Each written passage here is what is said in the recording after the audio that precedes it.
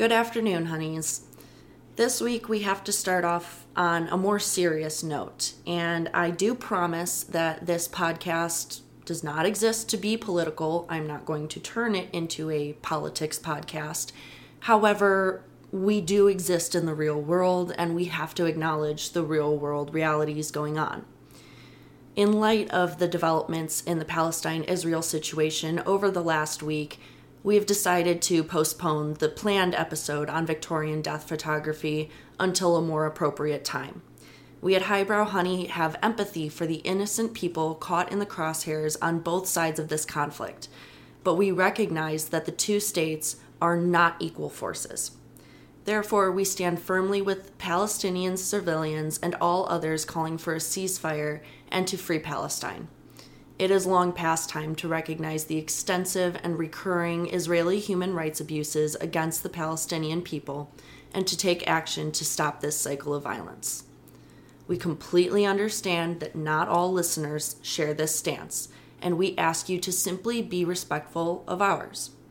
We hope, maybe naively, that our followers will seek further educational resources in order to have the best possible understanding of this situation, and in those hopes, we have released an Instagram post citing numerous educators sharing verified information to get you all started.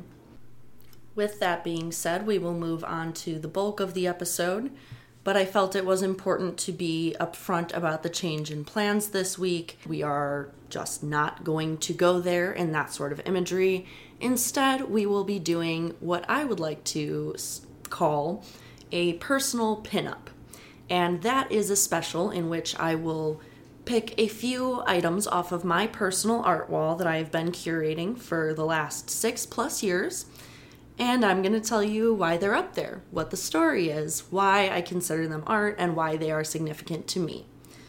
So, on that kind of sweeter note, let's get started.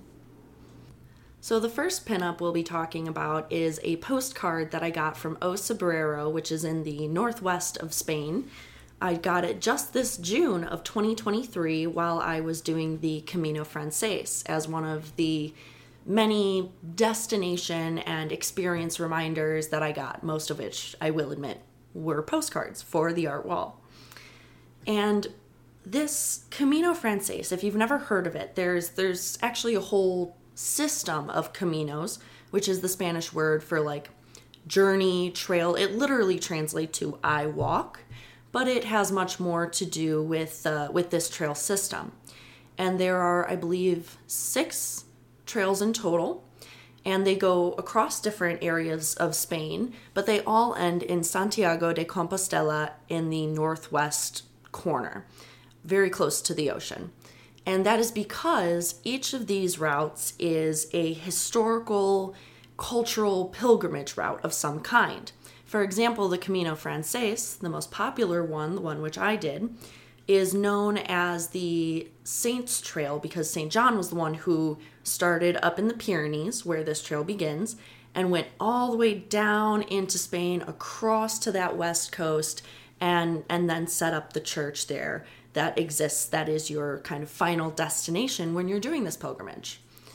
And that hike was something that I had wanted to do since high school. It was a bucket list item that I decided to do this May after I graduated from my master's, because truly, when was I going to get like 3 months off to just go hiking in Spain again? You know, there was a practical kind of element to it. And there was also the aspect where it seemed like the next great challenge for me.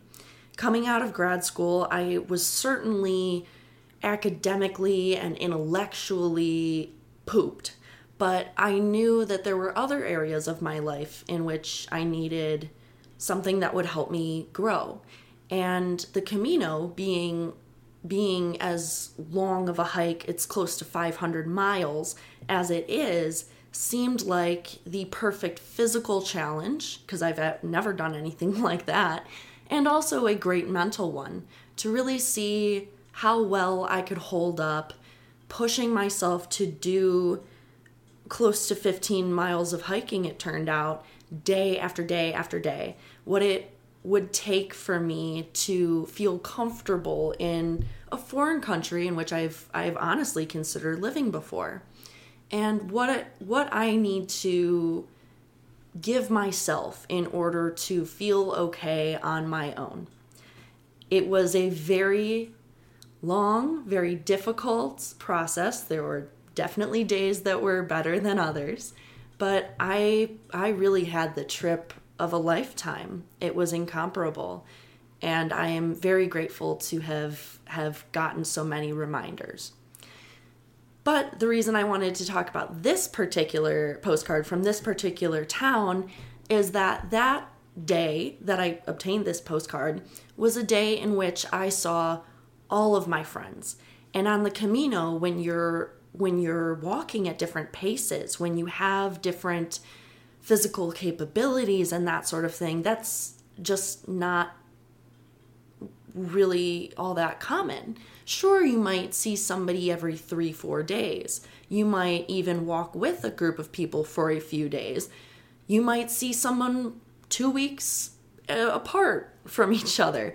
But I saw every single person that I had had a good conversation with come through town that day. And it was just wonderful to be able to party and have fun and drink and be tourists in a kind of cheesy way all together, and to have that bond already from sharing such a unique experience. It was definitely my most smiley day on that whole trip, and so it is very special to me. Next up, we have probably my most singular work on the art wall. I like to call it, quote, "This is what my brain feels like," end quote. It is a Sharpie done on paper from the fall of 2019. It was done at a college party in our second to last semester from a friend at said party who was on acid and thus will remain unnamed for her professional security. The importance of this one to me is that it's such a unique visualization of the brain structure, of her sense of her own thought processes and her trains of thought as they were existing, on the stimulant in that moment. And when you look at it, one side, the left side, is slightly more hectic than the other. And what I love about this is that it goes directly counter to the typical view that creativity is a product of the right brain and the left brain thinkers are more analytical and logical. Because in her case, the left side was the more creative, the more bouncing about, the more organic form-based depiction, whereas the right side is much more linear. It's a lot less squiggles and designs in small space. It's just a little easier to follow. Another interesting thing is that the sort of core is as equally important and detailed as the rest. So the part that looks like, your most ancient brain, your cerebellum, is just as equal and just as emphasized as the rest of the brain. So that indicates to me that maybe she was connecting with all of her brain, all of herself, in a way that she maybe didn't always feel like she had, because we tend not to think too much about how our cerebellum works, that it's our instinct center, that it's, basic functions. And yet when you are not sober, as we all know, those basic functions you start to pay a little more attention to. If, say, you're smoking marijuana, you're definitely going to be paying more attention to your breathing as a result of the smoke effects on your lungs capacity, as well as the kinds of sense of equilibrium that you carry throughout your body. And another fascinating part to me about this image is I wonder about the meanings of the different textures, so to speak, in this drawing. Why are some lines much more linear and others are much more flowing? Why are there certain dots or triangles or blobs? What do they signify? Are they emotions? Are they thoughts? Are they sensations? I will never know. But it's fascinating to me to have an idea of what her feeling was based on how she chose to draw her own brain on acid. Next up, we have I guess you could call it a spray painting, an image of New York City completed entirely with spray paint. And on the left third line of the image, there's a giant oversized planet. I got this one in the spring of 2016 from my serious high school ex, who went with his friend group then. And because of not only that ex, but another one as well, I don't know what it is with me and these boys who go to New York, but because of those two, it is forever associated for me with a sort of longing for someone who is distant in some way. It represents to me the allure, the light and color that New York City kind of represents to most people. I think it encapsulates kind of that tendency of people to dream something as more than it is. To me, this is something of the Times Square version of New York City in this image. It's pristine in the white spaces. It's got all this gorgeous color. It's shooting into the night sky. It looks so gorgeous. It looks like a place for people who make it. And when you get there, some of that is true, but it is also a city. There are garbage cans and pigeons and subways and people yelling and crazy traffic and all of that. So the image kind of represents to me the idea of a dream that is projected onto something that you want so desperately to be true, but maybe is not.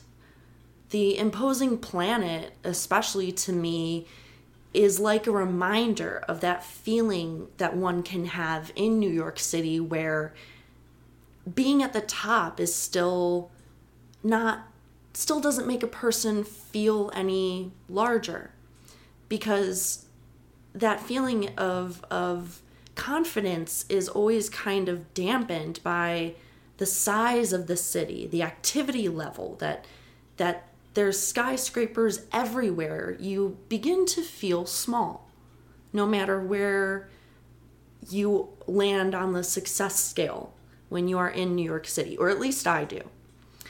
And that may be due to the high emotional intensity or kind of mystique of the experiences that I've had in the state of New York, especially New York City, some of which include a group of seniors on a class trip out to New York City in undergrad, got a few bottles of wine, and all of us on the trip sat on the rooftop of our hostel and had some wonderful drinks and some wonderful chats about all the art we were seeing on this trip. As well as, there was an incident in which I was hit by a car on Long Island, and I lived. I pretty much walked away with just a broken wrist, and how? There's just something about New York where the craziest stuff happens, and I feel like the deep reds and ochres, like ambers, the intensity of the colors really reflects that as well. The next one I'm going to talk about is courtesy of one of my closest friends to this day, and I just want to give her a quick shout out. Grace, if you're listening, I love you, girl. So, obviously got it from one of my closest friends. We have been very good friends since high school, and it is a Valentine that she drew and wrote. It is made in pen and colored pencil, and she gave it to me in February 2020. And the reason that it's up on the art wall is that it was a reminder we both needed at the time, and that I sometimes still need, that romantic love is not more precious or more important than any other type of love that I have for others or that they have for me. Platonic and familial love has I'm about to get real sappy, but familial love has saved my life many, many times. And so to have a tangible thing that reminds me of this feeling of care and appreciation that I got from someone so close to me, that she took the time to hand make this for me, the preciousness of that object is tied to the preciousness of that friendship forever. And it reminds me to check in on my friends and to try and be a source of love and support for the people in my life who need it.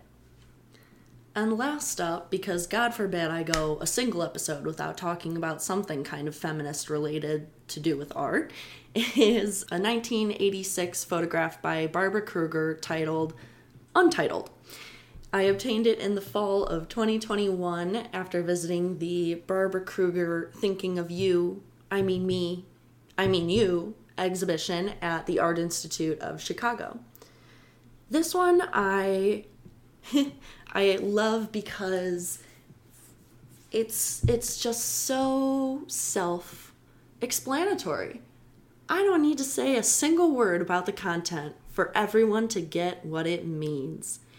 However, it's still special to me because of the kind of associations that I put with it. I mean, that's just true of art for every single person on this planet. Most of my art history education has been centered on Kruger's most famous images. For example, Your Body is a Battleground and Your Gaze Hits the Side of My Face from early on in her career. So it was extremely exciting for me to see what she is producing and how, nowadays, the evolution of a female artist's career, woman artist's career, however you want to phrase that, is so often ignored in favor of like one, so to speak, peak or top period where art critics and art historians believe that their most significant work came from. And that's not to say that's not also true, of male artists as well. Picasso's Blue Period is critically raved about. However, that's where the story ends for most women artists, is they get a little recognition, maybe early or most likely later in their career, and that's it.